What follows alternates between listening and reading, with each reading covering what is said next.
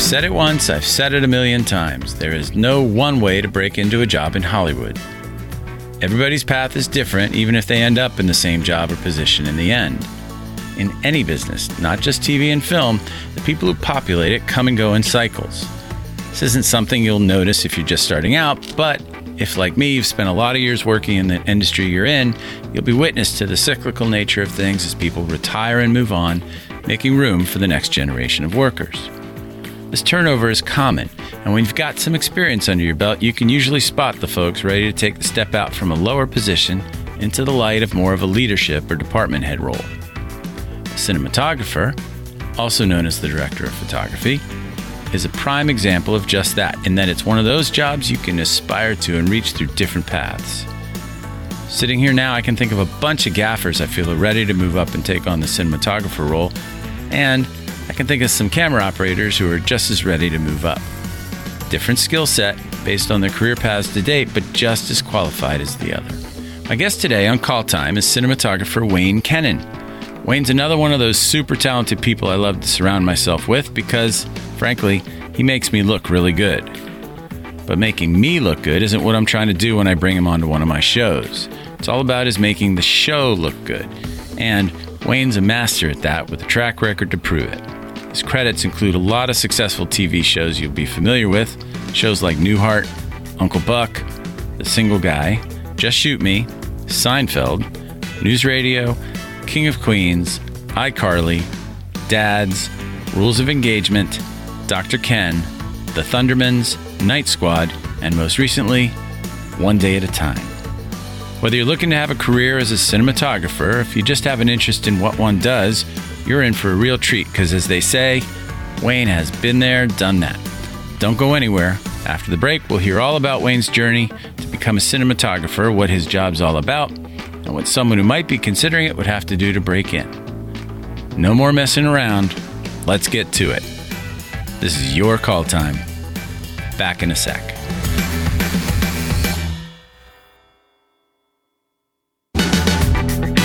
Well, looky here. This is Wayne Kennan joining me here on Call Time. Wayne, thanks so much for joining me. My pleasure, Bruce. First thing I want to know is, where did you grow up? I grew up in Whittier, California. I've been there. I've heard of it. Where'd you go to school? I assume you're talking about college. I went to San Diego State, mainly because they had a film and television department. They do. They actually have a good one there. I know a couple people that have gone there for that. Is that what drew you to it? Obviously, seems like it did. Yes. Did you have family involved in the industry at all that made you kind of turn that direction? Or none whatsoever. I remember I went to a high school counseling at the end of your senior year. They counsel you, and he says, well, you can be an engineer, a teacher, or a businessman. And I walked out of there so depressed. I don't want to do that. That's a pretty general term, businessman. That could cover a lot of things. So you ended up in camera, obviously, being a director of photography. Mm-hmm. How did you end up in that? That was the most fun for me when I worked on student projects, was lighting and framing and making sure everything's going to work. And it just was pure fun for me. I enjoyed it. And I decided that I'd done all these crappy jobs my whole life just to make money. And I wanted to have fun making money. And it worked. That's great. It worked. Did you do much photography, like still photography, just on your own as a sideline, growing up? I turned my mom's my parents' bathroom, which had no windows, into a dark room for it lasted about 2 or 3 months, and then I was thrown out after staining the tile with chemicals and stuff. So that stuff smells too. I had a step-grandfather who was a still photographer. He was a portrait artist, and back in Ohio. And he used to let me into the dark room at his studio, which was like growing up as a little kid. It was the best thing ever. Sit in the dark and play with plastic and stuff like that, and chemicals. That's how I got drawn to it, too, to some degree. So tell me, to those who don't know exactly what a director of photography is, because it goes by a lot of different names I've seen. Some people just refer to that person as a cameraman or a camera person. Some people look at it as a lighting designer. Why don't we hear it from your mouth? I think that, to be succinct, the cinematographer, director of photography, whatever you want to call him, is responsible for what you see. Turn the sound down, and what you see is what that job entails, and is the outcome of doing that. in conjunction with and overseeing other departments like lighting and grip, and also working in conjunction with the art department and stuff like that. Absolutely, yes. Did you ever have any desire to be in any of those departments, or did you just, I mean, you started out in camera, obviously, but did you ever get enticed in other directions as you went, or did you just learn to appreciate them as you went? I just learned to appreciate it, and I was never interested in doing anything. Once I realized what camera was and worked in the business for a while, I knew what I wanted to do. I knew where I wanted to be, and that was the guy with the light meter in his hand, you know? Yeah. And then there are lots of different paths to get there. Let's talk about your path. Like, coming out of San Diego State, did you do any internships before you had graduated, or when you graduated? Once you got out, what was your first job that you can recall? Well, my internship at San Diego State was actually there's a lot of aerospace down there in those days, and I think there probably still is, high tech now. And I had a internship at General Dynamics, which was interesting. The only thing about it was, after doing what they call instrumentation cinematography. It's, cameras that run at 13,000 frames and stuff like that. High speed stuff of solid rocket fuel engines burning. And you do about 3 or 4 of those and you're ready to move on. And what happened for me during that time, the cinematographers union was very closed in those days. And there was really no way to get in unless you were somebody's son or daughter. Enough lawsuits were filed that they quietly opened it up for 2 months or 3 months, I think, to anybody who could bring in the right paperwork and everything. And somehow I made it in during that time. What was your first job? Was it in the camera department? Was it something else? What happened was while I was in San Diego, after I left General Dynamics, or it may have been before, I don't remember. I worked on this. It was before General Dynamics. I worked on a very low budget kind of a documentary about a feature length documentary called Run for Blue, which never was released. But it got me my days on paper that I used to get in. And your 30 days? Yeah, my 30 or 60 day or whatever it was. And so the problem that came up was I didn't know anybody. And I was fortunate enough that the studio system was still still a main part of every lot, not in the acting business, because nobody would sign exclusives there. But in other words, if I needed as a director of photography, if I needed a second operator tomorrow on my show, I didn't get to pick. I called the camera department and they sent me somebody. They sent you who they wanted to send you.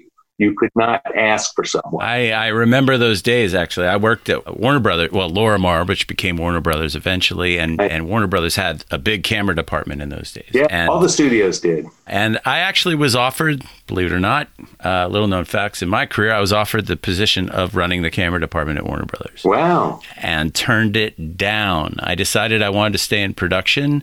And, I love camera work. I love photography as a whole. But at that moment in my life, I just decided to go left instead of right, I guess, or right instead of left, depending on your point of view, and turned it down. And I would have come out of the department ultimately as a second AC, a second assistant cameraman, and I would have had a great amount of experience. They dealt with the crew, as I remember, and also in equipment ordering, film ordering, which was a big deal back then, and stocking that up for all the shows. Right. And what I was going to say about that is my paperwork on that documentary, I worked as a camera operator. And wow. So the paperwork got all sent in and everything. And I was on the roster as a camera operator. And I'm thinking, no one's going to hire me to do that. And I drove straight to the producer's house. He lived in Poway and I was up in Hollywood. And we got to change this to a second assistant. I'll never get a job as an operator. And he looked at me and said, you're an idiot. It'll take you 10 years to get to where you are right now.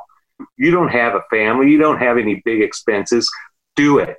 Don't do this. And it was the best advice I ever got. I learned that all I had to do was go to the get in each lot. In those days, there weren't any badges or anything. You just showed up and said, I'm a courier or whatever, and they let you in. And so I went to all the camera departments and made friends with the secretaries, because that's who makes the phone calls in the afternoon for the next day. And finally got a day call on Battlestar Galactica. That was the one back in the 70s. Yeah, I remember that. As an operator? As B camera operator. Fantastic. And then a couple months went by, and I got put on another show, a Paramount show, and for 4 days. And then the Paramount guy really liked me. His name was Dave Foreman. And, all these guys, every camera department was like a little Panavision. They had everybody that was in that department was either a lens person, a camera movement person, or somebody who knew how to fix whatever, because they all owned their own equipment. Right. Anyways, I was at Paramount, and it was when Gary Marshall had Laverne and Shirley and Happy Days. And the camera department guy says, okay, Wayne, here's what I want you to do. I want you to come and I want you to sit in the audience for 4 days, 2 days on Laverne and Shirley, 2 days on Happy Days. And then I swear to God, this is God's truth. I was living at the beach in a really cheap place in those days in Del Mar. Yeah. And my buddy came over to go surfing, and I said, okay, listen, I'll go over, and this is my last $20. I'm going to go buy a 6-pack. I went over, there's a little market just down the street, came back, walked in with the 6-pack, phone rang. The rest was history. I got a job on a multi-camera show and never looked back. Do you know which one that was? Oh, yeah. It was called Struck by Lightning. Jack Elam and a guy named Jeff, and I can't remember his last name. But the Jeff guy went on to become a executive producer of Ali MacGraw. I ran into him one time. I said, hey, I worked with you. And I said, what are you doing now? He says, well, I'm executive producer of Ali MacGraw. Wow. That worked out well. It's interesting. One of the things that I talk about on this show a lot is about how, when I get asked by kids and whoever how to get into the business in whatever position, there's no one answer, and that's what I think is so attractive about talking to people like you, is that everybody has their own journey, their own story to tell. And in your position, what you've just described is sort of a more classic way to become a cinematographer, at least in the multi-camera world in particular. Another way is through lighting. I know a lot of people have come up through lighting, and sometimes I've found it's confusing when you're talking to some cinematographers, in that some are very camera oriented and others are just very lighting oriented. And, I grew up in a time when the cinematographers really did oversee the camera department, like you were describing, and played a role in all the operators being hired and stuff like that. Obviously, that's something you enjoy more than anything, probably, yeah? Yeah. Do you know many cinematographers who have come up on the lighting side? Do you think that they're missing out by not being as camera oriented, or? No, I think probably my job is more about lighting and exposure than it is about camera movement. Although I think directors have a bigger say in how we're going to, how the shot's going to present itself. Do you think that's changed over the years? Do you think it's? I think it goes from director to director. I think some directors are really strong in camera, like Kubrick was he could have easily been a cinematographer, I think. And other directors, they don't really, like especially on sitcoms, they'll let the camera coordinator block the show, block the cameras. They don't care. Yeah. So it just depends. It's a different animal. So you've primarily worked multicam. Have you done any other things, any single camera stuff, either, in between projects or before, or what? Here was my deal. I was a multi-camera guy up until I was on Mork and Mindy. I was the fourth camera on Mork and Mindy when I don't know if you read any of the stuff. That was the first show to have a steady fourth camera. Before then, all the other shows and Happy Days and Laverne and Shirley continued on with 3 cameras until the end of Wasn't it? I feel like, there's all these sort of urban myths surrounding our industry. I think one of them is that Jimmy Burrows has started with the 4 cameras on Taxi. Is that ever heard? Burrows was across the street from Mork and Mindy. And he somehow walked in and saw 4 cameras and said, I want 4 cameras. That sounds like him, doesn't it? And so everything became 4 camera after that, except for Newhart. When I did, Newhart was the show I moved up to DP on. And we had 3 cameras on that show. I think it was probably one of the last 3 camera sitcoms. And as a matter of fact, there were 2 years in the 80s where Newhart and Taxi were the only multi-camera shows on film. People had started turning to one-inch videotape with those Ikegami cameras. Got to say it, I was terrible at that, and I was still an operator in those days. And I ended up doing a lot of single camera. In fact, it was on a series for about 5 months. And I think when that was over, and it was such a crazy time. There was so much cocaine and everything running everything. It was just like crazy. And I sat on the beach for like 6 months after that. I had a girlfriend for the first 2 weeks, and that was over with, Saturday morning, and by the time you're ready to have some fun, it's time to go to bed and get up early again, So I decided I did not want to be in single camera. I also wanted a life, some time to spend all that money. Yeah, it's not to say we don't work some long hours in multi, but still, it's night and day compared to single camera features and dramas. I'm not disparaging the single camera. Those guys do amazing work, and God bless them, for taking the time to do that. Well, I'd be the first to say though that. And I've worked both formats. I grew up in single camera originally as a production coordinator and whatnot. But I'd say we do amazing work in multicam now too, because even the multi-camera shows have developed to such a level where, and technology's helped push that along a little bit. But I think, we're lighting shows. It used to be just get it flat, for the most part. You want a nice even lighting scheme for all scenes because you're trying to light for every angle as opposed to all at once, as opposed to specific shots. So but I think people are much more nuanced these days, like yourself. I remember Gary Marshall walking onto the set, and he would say, "Flatter, Nick. I want it flatter." I think you can get in trouble both directions too. Like if you go too flat or if you go too modeled, it's that's why people like balance. Going back a hair to what you said earlier, you said on the film shows for the most part, and then it started switching to videotape, and you said that you weren't very good at that. I'm guessing that's a reference to the fact that now on film camera shows, you were on sitting on a dolly with a film camera with a mag and the whole bit, the film mag on top of that. And then on videotape shows, you're not. You don't have a dolly grip pushing you in behind, and you don't have an assistant necessarily pulling focus on your camera while you're focused on operating. Now you're on a pedestal, which is a single, for the most part anyway, a single person operation, correct? Correct. I remember when the high def started poking its nose in, then we went to these hybrid versions of that where you had an assistant pulling focus while you were doing the ped, and then eventually people got a handle on everything too. Now it's a mixture. I think just because of COVID, they've tried to make everything as fewer people as possible, and by shooting it on a pedestal, they accomplish that.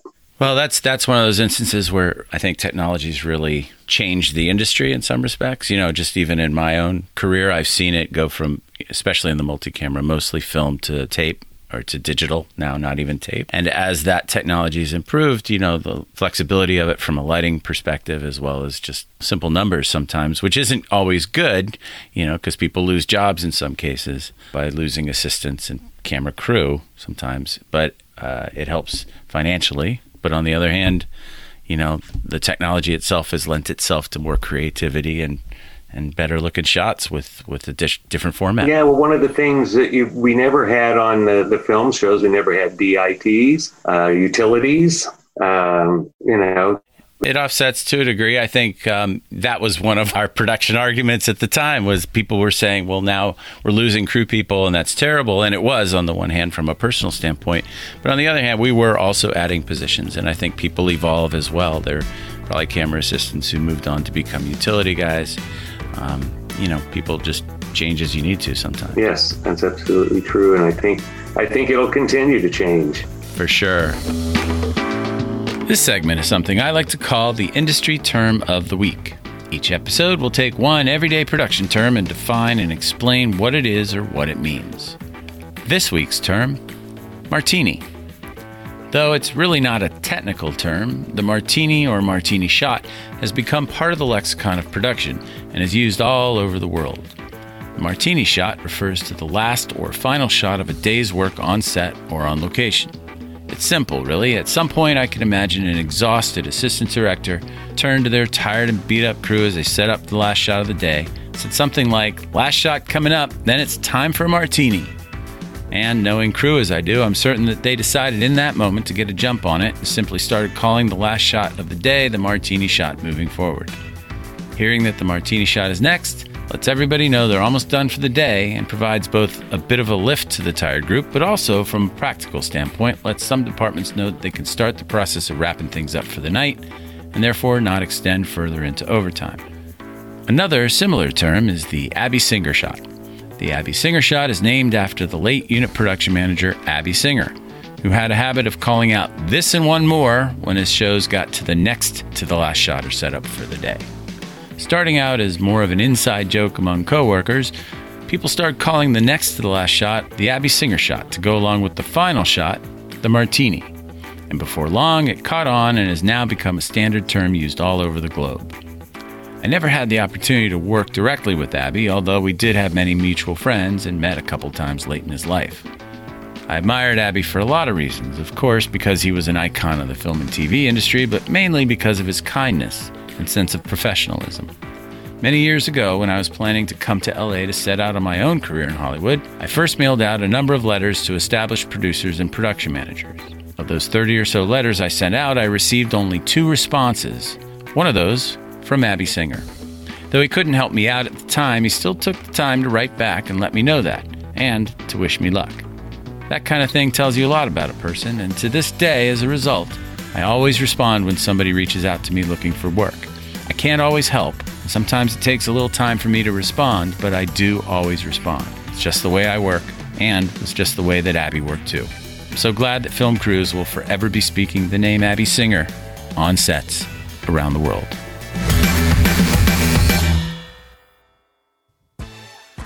Hi guys, I'm Sean Mulcahy, the co-host of Dads, Daughters, and Dollars. And I'm Caitlin, his daughter, the other co-host. We are the financial podcast for everyone.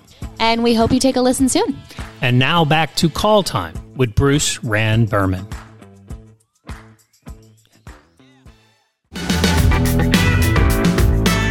What would you say is the hardest, the most difficult thing about your job these days?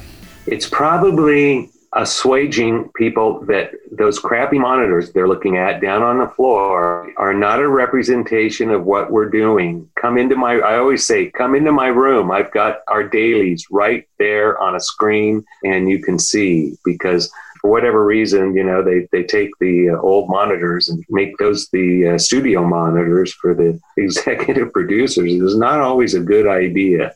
I know. I mean, what I've gotten into lately, you just buy a nice HD monitor, you put a quad split so you see all 4 cameras in one big monitor, and that's a decent enough picture. You could even have a 4K picture on that, but it's not going to be perfectly representative of what's coming out of those cameras. And like you referenced, you have a special monitor set up with the split in your little dark room that you sit off to the side at and look at, and that's a much better look. But yeah, I mean, I always try not to bring down the executive producers to look at a set prematurely, whether it's not fully dressed or not fully lit, because it gets people all, sometimes it worries people because they haven't seen the finished product before they need to be worried.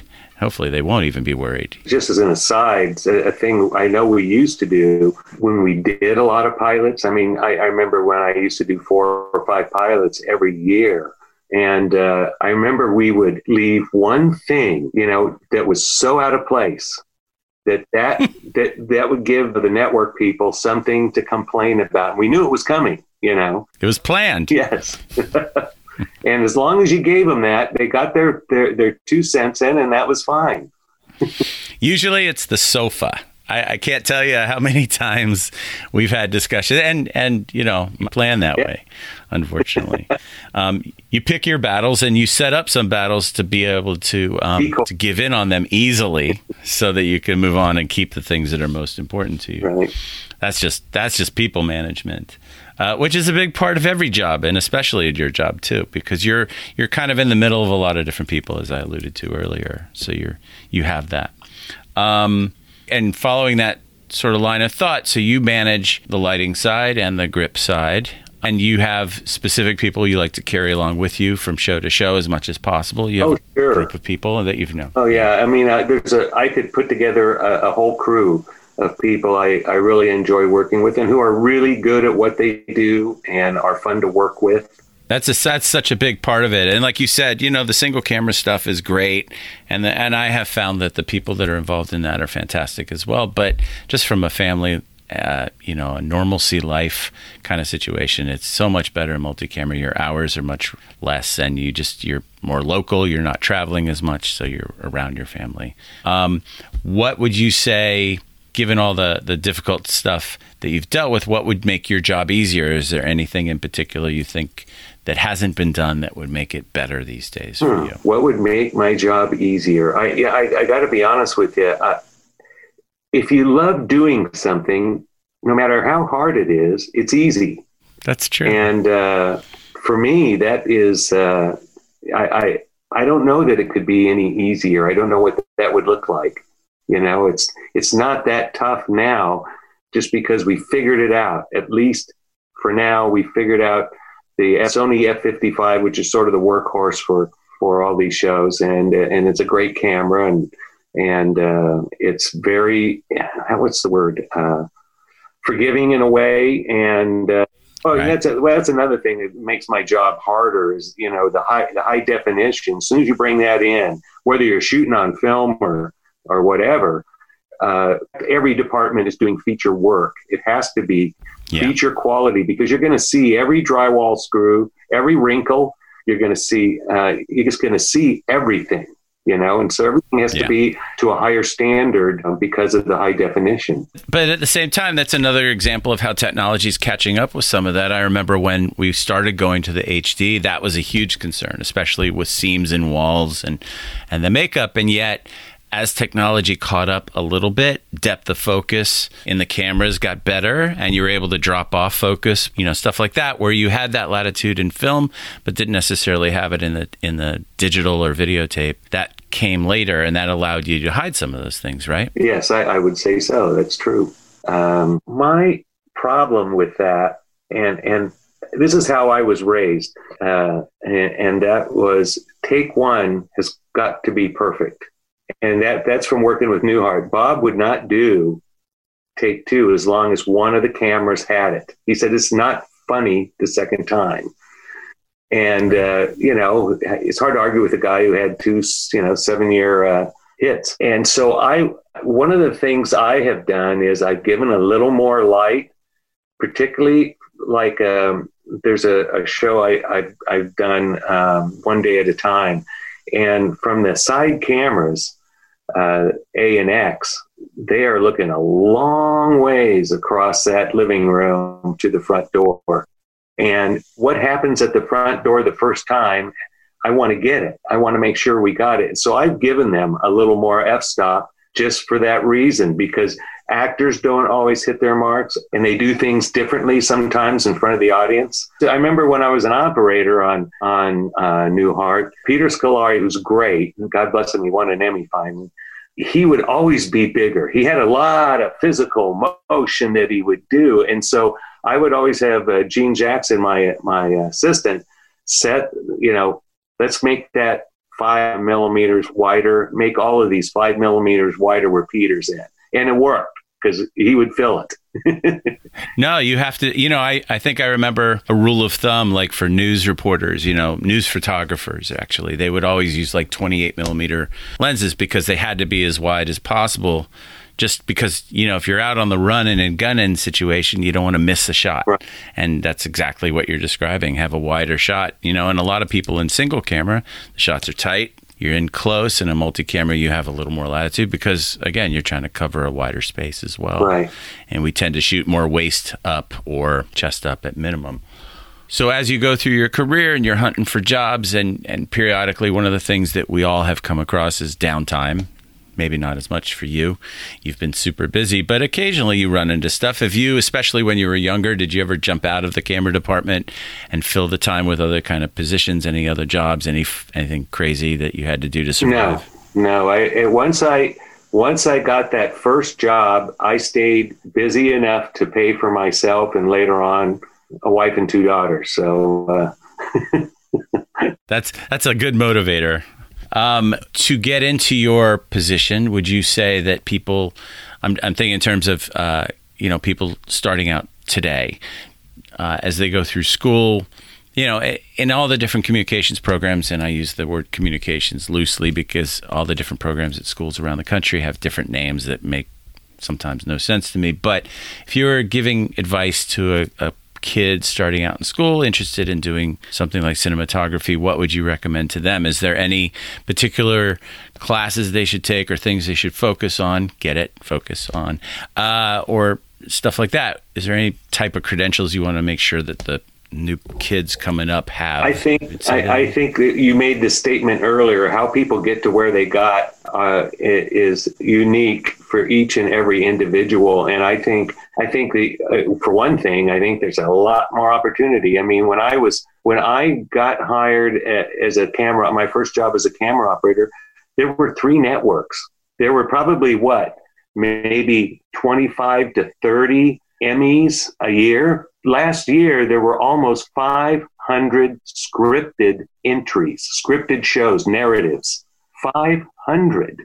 There's a lot of opportunity, and it would seem to me that, put the reel together and get it out there and learn by doing, because that's really, I don't know. The only time I ever practiced with a Whorlhead, which with the wheels, and I put a toilet tube. I rented one. I rented a Whorlhead because it was, it was only a couple of bucks, in those days.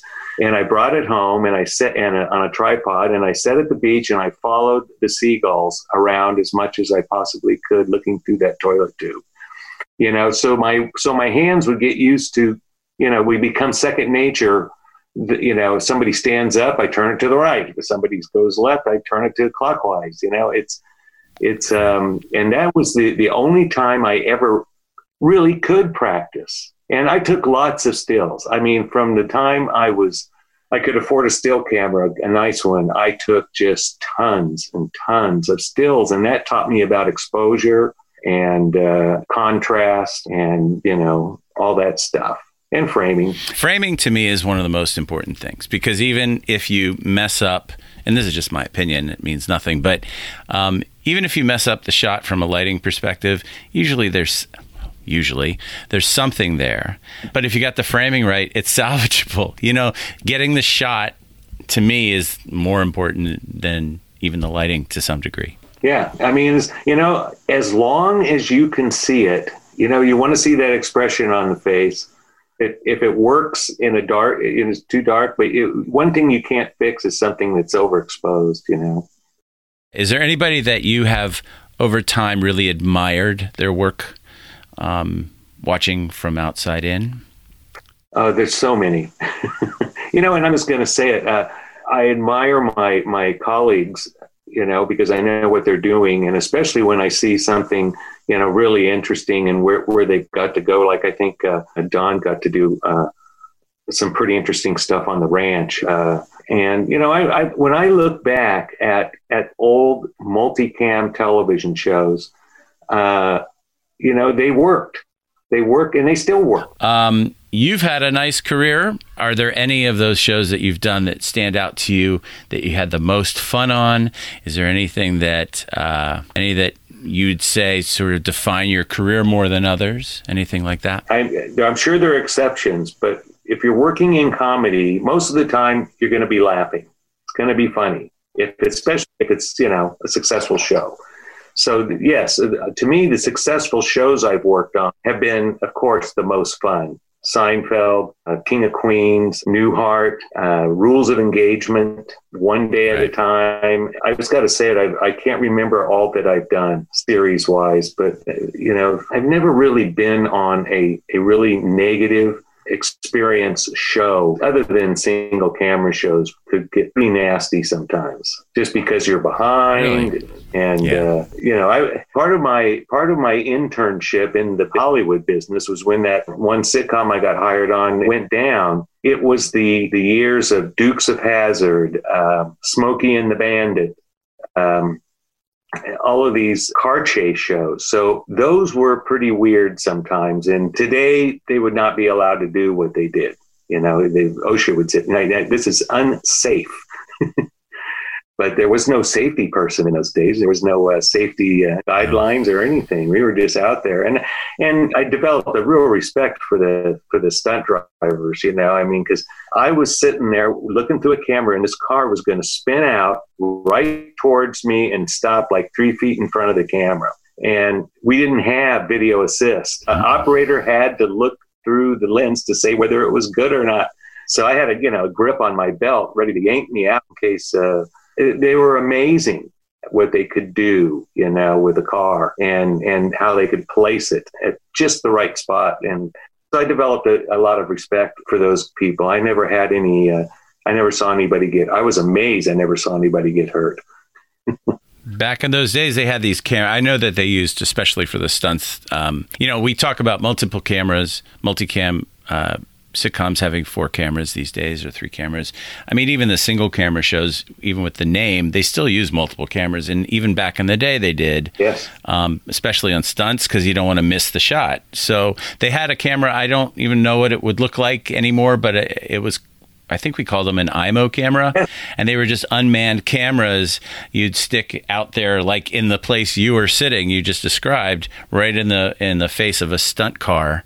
And it would get that shot without having a person in the way. Right. That usually happened when the car was probably going to hit it. I just remember doing some crazy stuff. But the hard part is, as a young person coming into the industry, the pull is there to make you do, I hate to say, stupid and sometimes unsafe things, because you're trying to impress, you're trying to get the job, not just this one, but next one. And that's scary a little bit.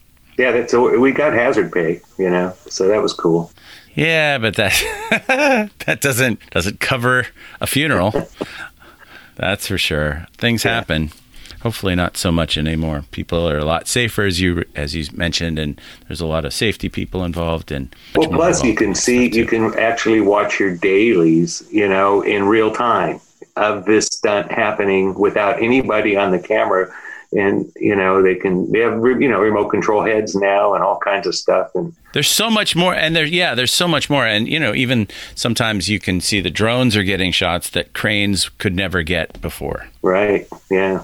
Some of those drone shots are just amazing. Definitely. But that's something that even on multi-camera shows, I think, the scripts are bigger, or they have been. They've been bigger, and it's more challenging, and you go out of doors a lot more than just sitting on a stage. Some of your shows, I remember Seinfeld was one notorious for that. You were constantly outside on the CBS lot. Yeah.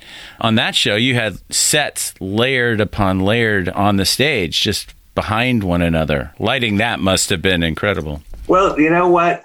There was a ton of cooperation in the sense that the directors, both Tom and Andy, they were the kind of guys I could say, hey, can I pick where they stand when they come in? Because they each have one line. They built this 3-wall set, and they have one line, and they'd always say, sure, go ahead, And that just took 2 lights, They'd walk in, say their line, and leave. So That's true. We had that kind of cooperation. There was no way to make that anything more than one guy talking to another, and they were very, and plus we did a lot of the same stuff. Whenever we went to New York Street, a long lens looking straight down the sidewalk. We used those Chapman cranes, on the side and stuff. Everybody's willing to pay for a Chapman crane, but not a Steadicam back in those days. Go for Bruce.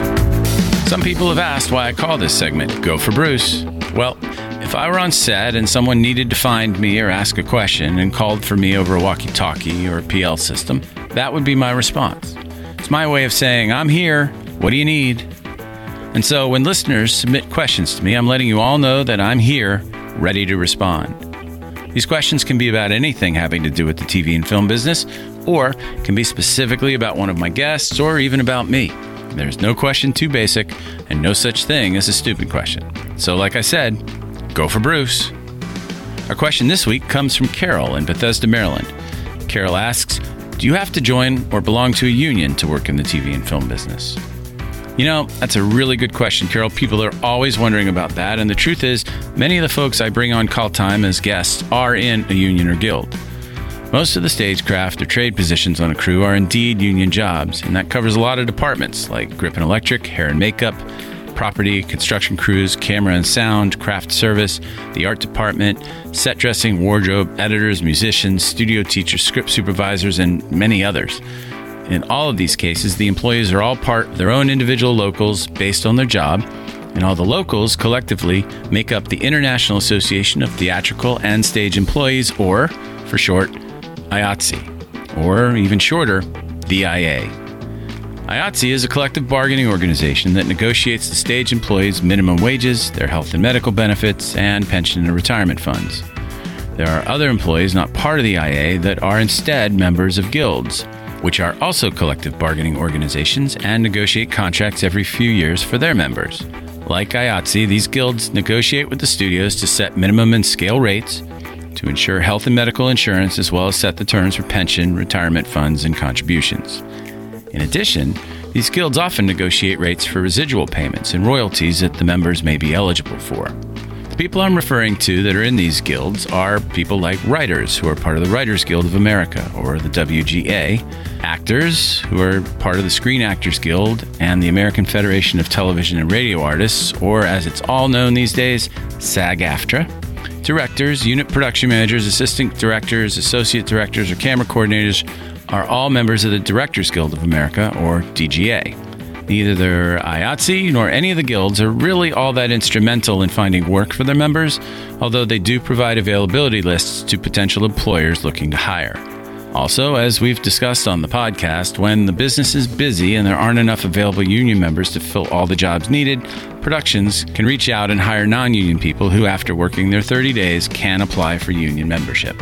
There are, as I said, a number of other positions within the television and film industry that are not union or guild positions.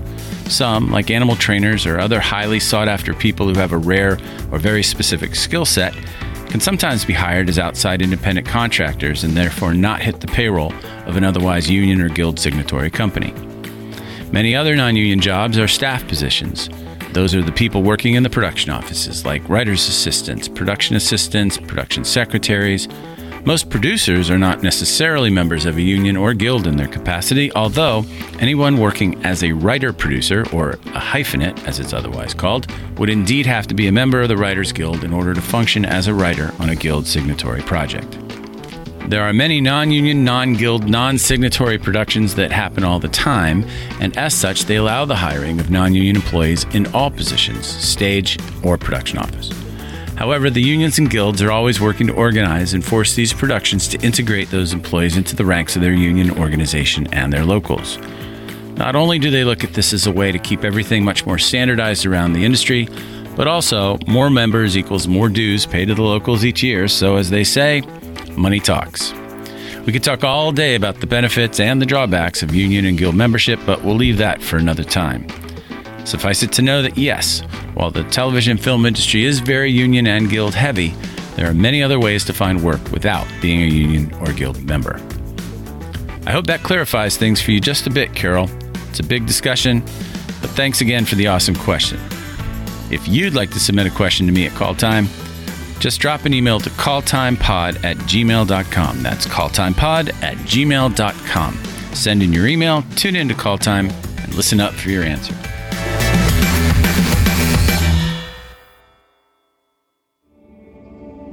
My name is Carlton Kent. I retired as the 16th Sergeant Major of the Marine Corps. I have had the opportunity to serve with all services, especially over in combat. And I witnessed the horrors of combat that these men and women go through each and every day. We understand that when you get back here, it's a possibility that you will go through changes. And I just want you to know that you are not alone. You know, the same way that we took care of each other in combat, we have to take care of each other here. And the Simplify Fund and America's Fund is an organization that understands the horrors of combat that you've been through. I ask you to reach out to the Simplify and America's Fund because they have the resources and the capabilities to assist you.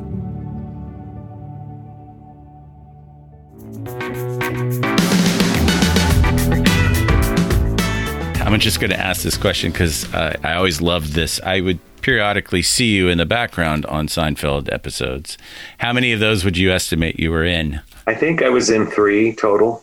One where they do the pilot. I was in one where I'm sitting behind Jerry in the coffee shop. That's the one that I always remember. I had a beard then. And then there was one where I was a lighting director on a soap opera that Michael Kramer was doing stand-in work on.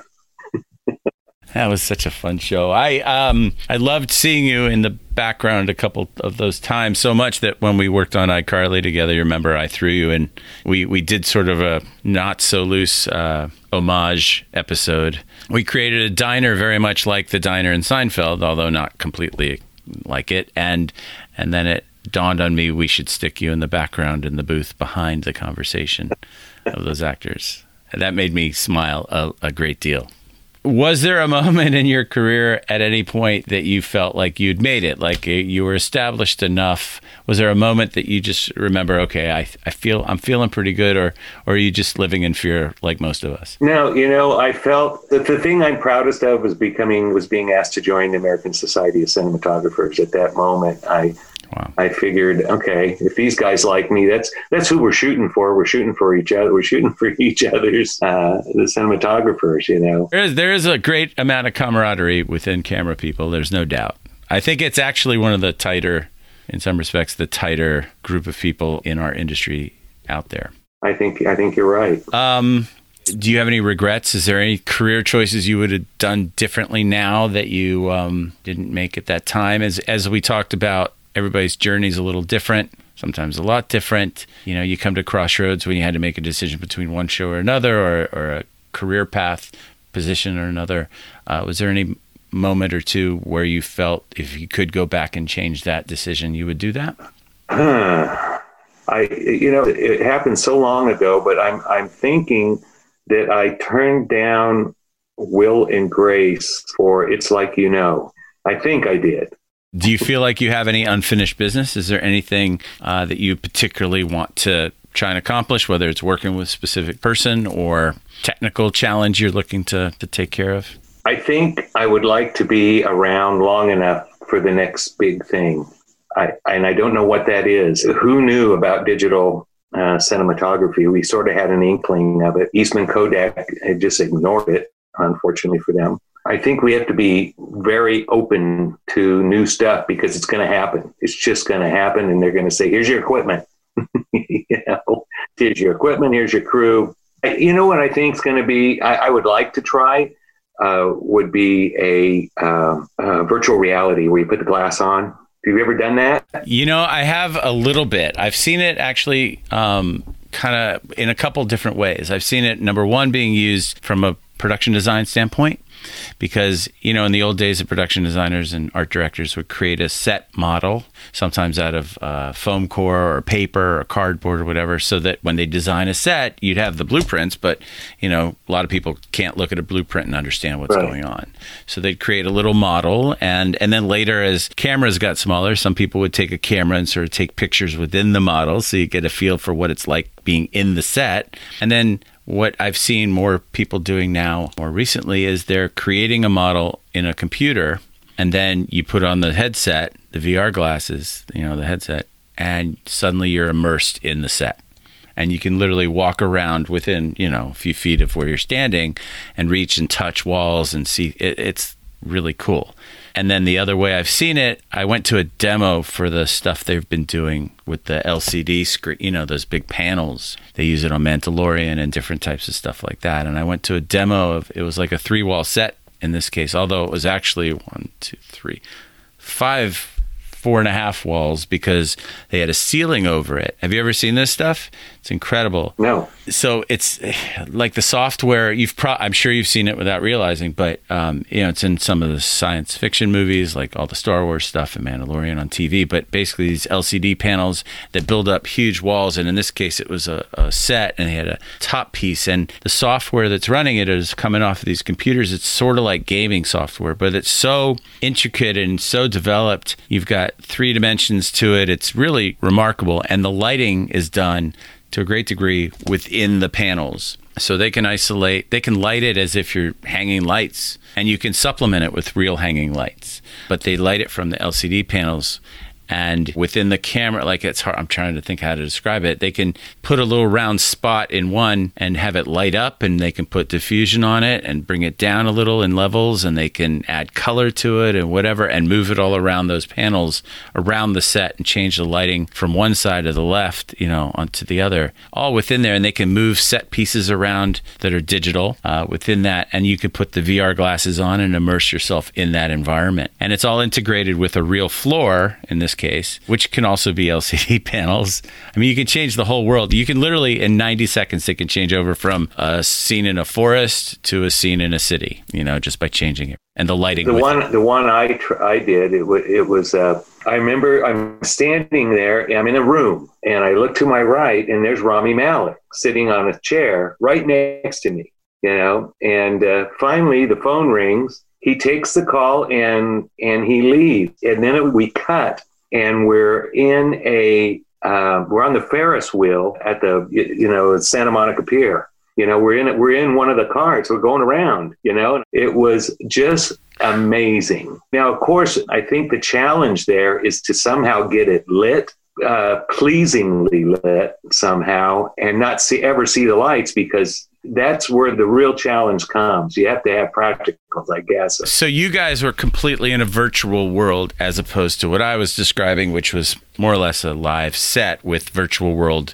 background. Right. Now, this was a done project, a finished project, and it's probably, I can't imagine what that equipment looks like, that gets, he wasn't perfectly lit, but he was lit enough to know who it was and so forth. Once we were outdoors, it worked great. We've worked, just, one of the things about working at Nickelodeon, and we did a few things over there over the years together, one of the things there is that, kids are the target demo, and as a result, they need to be entertained a little bit more. And so things are more lively in the scripts. There's a lot more stunts and more effects than your typical multi-camera show aimed at adults. So we dealt a lot with the effects type of stuff, the green screens, the blue screens, the pink screens.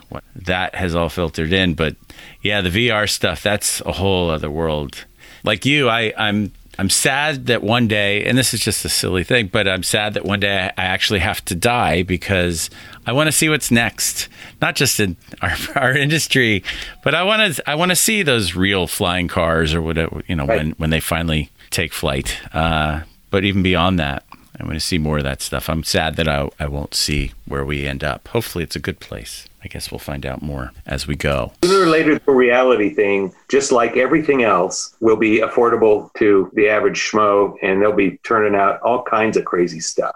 And that's true today. Look, we could pick up our iPhones now and shoot a 4K film if we wanted to. Right. They do advertise heavy on that at times on TV and stuff, but what they don't point out, I think it's there in the small print, that they also had a lot of extra gear associated with those shots. They don't just go out there with their phones.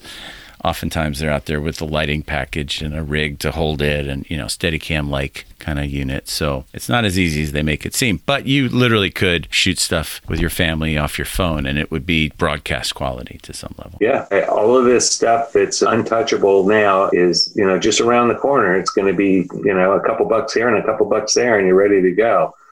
Do you think that influx of sort of creativity is good? Do you think that overall helps everybody? I think that's how people, it gets improved by people using it. I think it just like home recording studios, they're doing what probably a $500,000 to $1 million recording studio. You used to need something that much, that costs that much to record. Now, you can get a pretty good sound. I've heard some stuff that I'm amazed at that was done in somebody's bedroom. Yeah, for sure. And filmmaking too.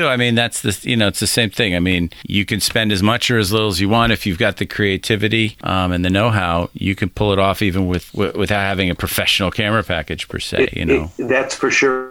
And the biggest problem with that kind of production, whether it be audio or audio video, is substance. There used to be the original upload. It wasn't YouTube. I want to say it was iFilm. Does that make sense? There was one of the original places where you could post your home movie or your homemade movie is how I should put it. And like most of the music being made in home studios, there's no one's ever going to listen to it. And I don't think anybody would ever really watch these films because they were pretty crappy, the ones I saw. Do you think that's a viable way for people starting out to get seen these days, to get in, to break in as a cinematographer? Do you think shooting their own stuff, as you know, and even if it's on their own gear like that and throwing it on the reel, do you think all that helps? Yes, and here's a story. A buddy of mine who's a cinematographer, he went to SC and he met this guy that he became very good friends with, and they both graduated at the same time, and they rented a stage, rented the cameras and stuff. This back on film, back when everything was film, did a car commercial. Now, the car commercial was an exact replica of a car commercial done for a different car. But the fact that they put their car in there and lit it and shot it and did it all, he told me, he says, we take the reel in and show it to some agency. And he says, oh, you guys did that, huh? Of course they didn't do it. They did this one. Why, yes, we are. That seems a little disingenuous. I wonder if they kept that job once they got it. Do you see many, one thing I was just thinking about, you were saying there's so many more opportunities out there these days and stuff. Do you see a lot more female cinematographers these days than ever before? More than ever before. And in fact, cinematographers, the DNA pool is growing greatly. I think that's true. It's not probably growing as fast for some people who would like it to see it grow faster, but I think we have panel discussions now within the local 600, a lot, not just females, but people of color, people of, different backgrounds. And like I said, just a lot of different DNA, There's no limit to where you find talent. No, in fact, you're missing out on a lot if you exclude people. Exactly. You got to give the opportunities 100%.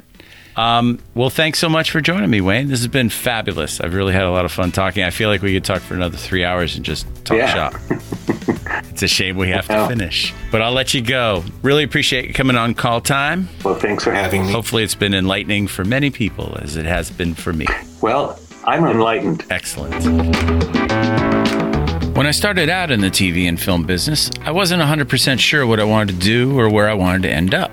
One of the career paths I considered was in the camera department, but as it goes, at some point, I made a left instead of a right turn and ended up where I did, as a line producer.